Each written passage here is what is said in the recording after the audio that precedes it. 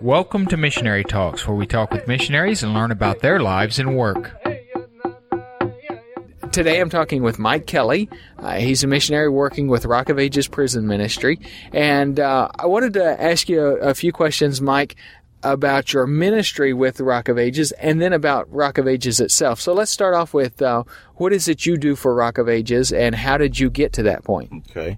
Normally, my ministry is I am the representative of Rock of Ages Prison Ministries. I'm also into public schools as well as the prisons.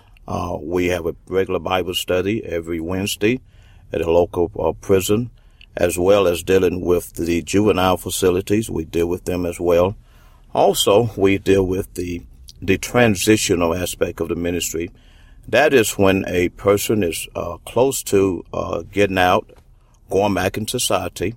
We try to get them prepared, as well as the church prepared, to be able to accept this guy as a person and not put him under a microscope.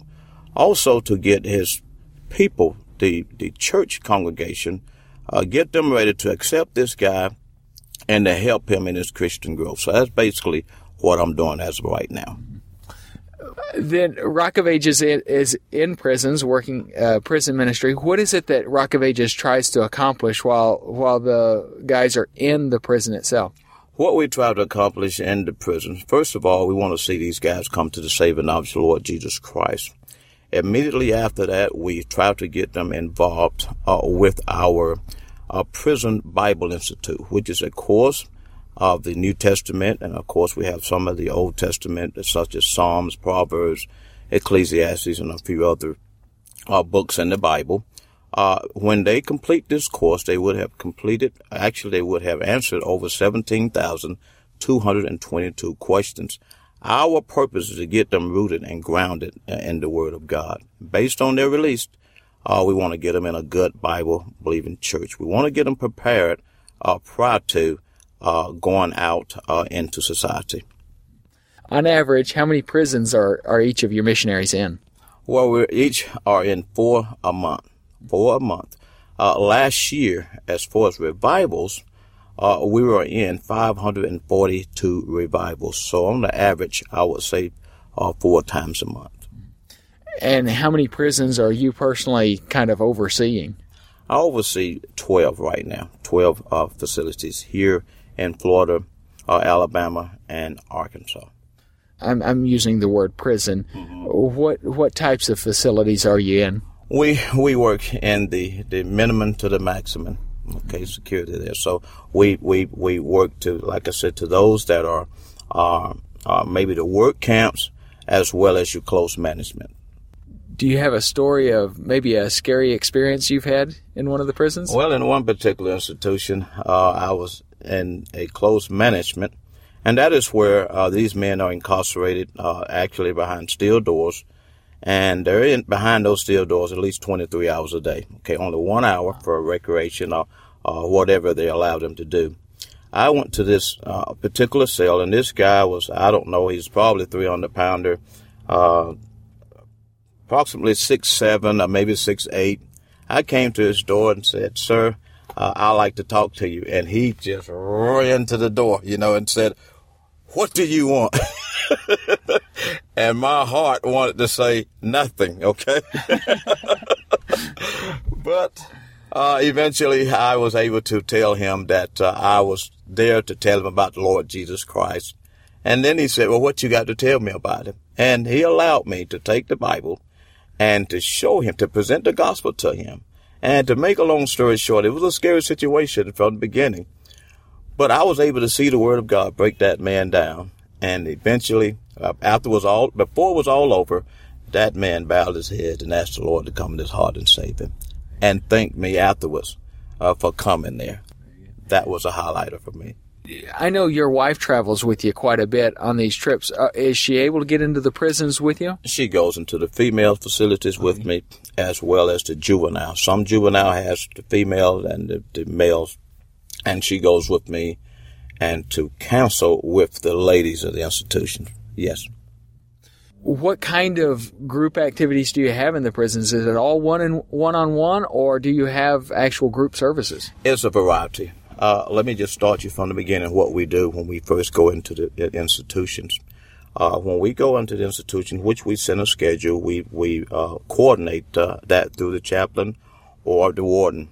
Normally, we'll go in, we'll visit with the men, whether it's on the rec yard, with recreation yard, or whether it's in the dorms, or whether it's cell to cell, one-on-one. We do that during the daytime. Normally, we spend about 4 to 6 hours, into those institutions if they allow us to, visit recreation, dorms, or the CM.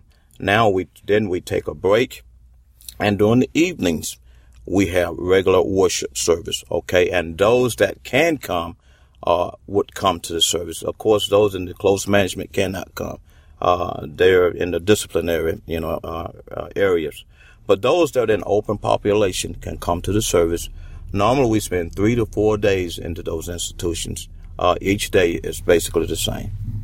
So you're not going in like 1 hour a week. You're actually going in and spending all day for several days. All day. If we do a revival, we're approximately on any given day, we spend at least 8 hours in that institution. So on 3 days or 4 days, we're looking at 32 to 36 hours into those institutions. And that's on any given a week of revival meetings.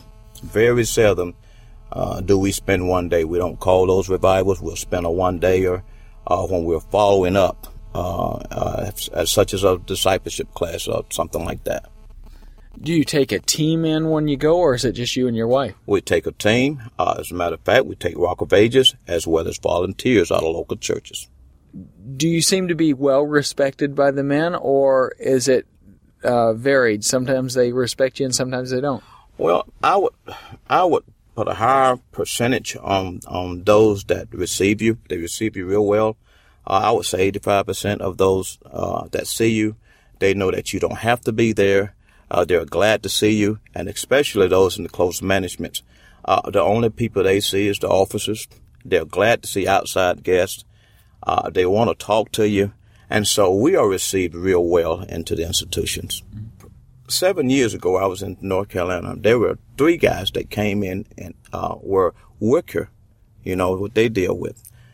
They came in to interrupt the service. 2 of those guys, of course, they wear their crosses. They wear them upside down or bottom up, is how we want to say it.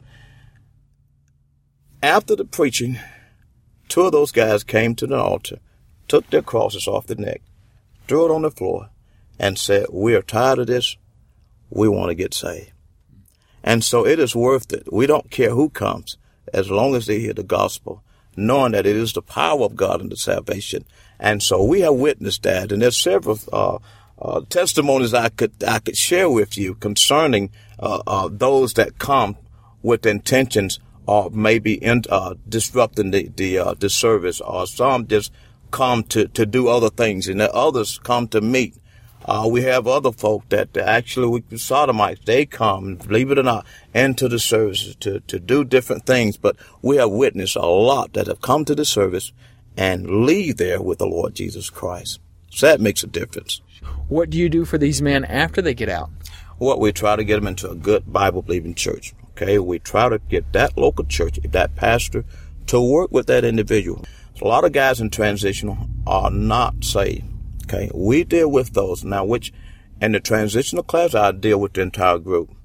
But those that are saved and doing well in the prison, those are the guys that we target to try to get them into good Bible-believing churches. And in those churches, there may be guys there that are contractors, or guys that may own companies, or etc. Or we try to get those guys and get them prepared to try to give them a job, to work with them, a place to stay as well, and to be a member that, not just a member, but eventually may get to be a member of that church. But we want that local church, to take that individual and to work with them. If that guy has a family that's on the outside, a wife and etc., we deal with that wife, the family, and try to get them into church. And when he's released, we're all ready for him with open arms. So that's basically what we try to do. Do you do any kind of education with the pastor and the church that they're going to be going into? Yes, we prepare them. As a matter of fact, we try to take a pastor and maybe some of the laymen. We try to take them to the prisons and see what the prisons is all about, see who we're dealing with, and et cetera. And that way, it cut out all the myths, okay, that he sees, that he hears out there. Now he's able to see it. He's there to see it himself. And so he knows exactly, and he may not have everything, but he has an idea what prison is all about. He has an idea that these men are hurting. He has an idea that they have a soul. He has an idea of actually how they feel about their families, how they want to get back in society and live a victorious life. So he gets to see that, okay? And then he see the heart of us as missionaries, why we are doing what we are doing. Why? And then he sees that, hey, it is not just jailhouse religion. He said this thing works. Okay. And so that's basically how we train, that pastor and his congregation. We also have a 3-hour training course that we train prior to them going into the institution. Okay. So they somewhat have all of the aspects of what's going on in the prison, who we're dealing with, okay, and how to deal with these people. So we have a variety, a wide range of training that we try to prepare those that are in the local churches before they go into the prison. Do you have a testimony of somebody that has gotten saved that has really made an impact somewhere that you'd like to share? Well, we have a guy right now, and I'll not call his name, but he's in our church right now. As a matter of fact, he was in our Bible study. I've been teaching at a particular institution for about 8 years now, and he was a Presbyterian. He knew he was saved at a particular time, but he had problems with losing his salvation.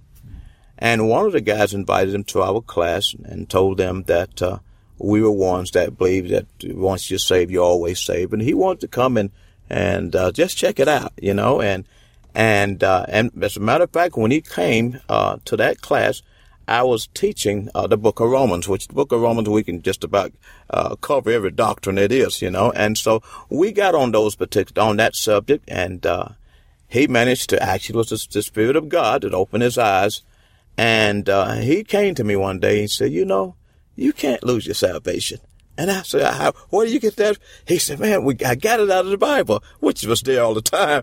But this particular individual had led so many others to the Lord while he was in the institution, and he would bring them to the class. So in my class, very seldom that we would lead a person to the Lord in our class. This guy, and along with others, will go out, which they are prepared, rooted and grounded in the Word of God, taught them how to be soul winners. They would go and lead guys to the Lord, and they would bring them to the class, and we would disciple them. So that is one of the greatest testimonies that we could have, even seeing a person, even though he was saved, but he got things settled, and we got rooted and grounded in the Word of God, and then realized his responsibilities to go out there and tell others about the Lord Jesus Christ. So it does work. Amen. It does work. Rock of Ages is not a chaplain ministry only. You're doing a lot of revivals in the prisons. Do you have a lot of chaplains that work through Rock of Ages? We have 21 chaplains. They are missionaries as well. They do not accept anything from the state. There are chaplains. They are missionary chaplains. Yes, we do. We have several that works in the juvenile facility. Majority of them work in the male facility. In the adult facilities. Yes, we have 21 chaplains right now. And they particularly work a facility, or do they travel between facilities? No, it's just one facility. Personally, I think this is the most effective part of our ministry, because these men, they're every day. Okay, they handle just about some of the same things that the state chaplain does, okay, which we do sign a contract as to what we will not do. We will not cater to Muslims or any other, group that is not affiliated with us, okay. They're able to have Bible studies, discipleship. They're able to, they're able to lead the guys to the Lord. They're able to be there not by correspondence. They're there personally to help them with our Bible Institute. And so they're there, and they're, like I said, they're more effective than probably any aspect of our ministry. Yes, that is to me the bulk of our ministry, is to have someone there in that institution on a daily basis. Mm-hmm. Is Rock of Ages just in the U.S. or are they in other countries? We're on 5 continents right now. Okay, we're in 49 states here. We're not in Hawaii, okay? Okay.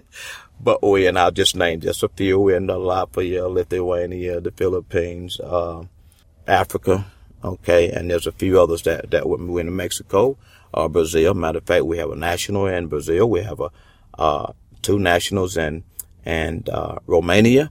I think we have a national in Philippines, and we have a national in Africa. Okay, so we are on 5 continents right now.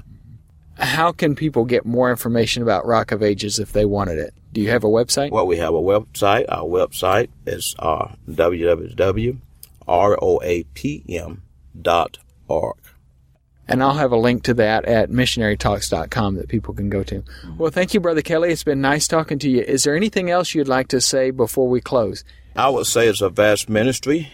There are several aspects of our ministry. We do have college students that helps us even with our grading, going into the public schools. Not only that, with the juveniles, we have that portion of the ministry available. I did not mention we deal with the military as dealing with them, especially those that are deployed. We have a discipleship institution deal with them. Also, we want to know as a college student, and I know you're there to be educated and to go into areas of the world. We do want you to know that prison is a mission field as well as any other mission. There are people in prisons that are neglected. There are people that have souls. There are many that are on their way to hell. I do want you to know as well, when you go to a particular country, normally you're dealing with 1 or 2 different type religion. In prison, you're dealing with a lot of religion. Even in the state of Florida, there's 113 different type religion in the state of Florida. So we do want you to know that the prisons is a mission field as well. You've been listening to Missionary Talks with David Peach. Please visit us at missionarytalks.com.